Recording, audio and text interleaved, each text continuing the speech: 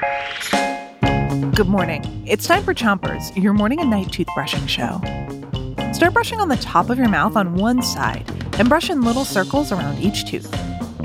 3, 2, 1, brush. It's Nature Week, and today we're playing What's That Sound? What's that sound? We'll play a sound you would hear in nature, and you have to guess what it is. Here's your first one. Well, okay, here's that sound one more time. So, what's that sound? A parrot! A parrot. Switch your brushing to the other side of the top of your mouth, and don't forget to brush the molars in the way back.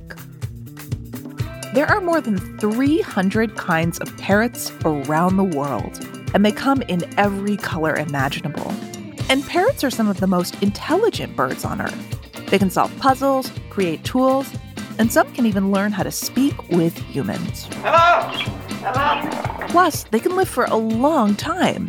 Some parrots can live to be 80 years old. Switch your brushing to the bottom of your mouth.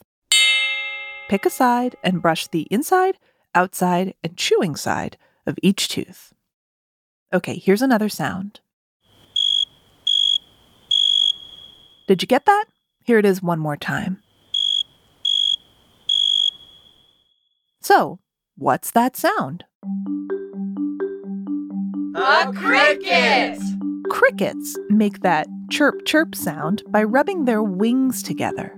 But did you know that it's only male crickets that can make that sound? I'll tell you more after you switch your brushing to the other side of the bottom of your mouth and make little circles with your brush around each tooth. Male crickets have special teeth on the bottom of their wings, kind of like the teeth on a comb. The tops of their wings have a little scraper, kind of like a bow you would use for a violin. When they rub the bottom and the top together, you get... Male crickets can use their songs to attract a lady cricket or to tell other male crickets to back off. That's it for Chompers today, but come back tonight for more natural sounds, and until then, rinse with water before you... 3, 2, 1, Chompers is a production of Gimlet Media.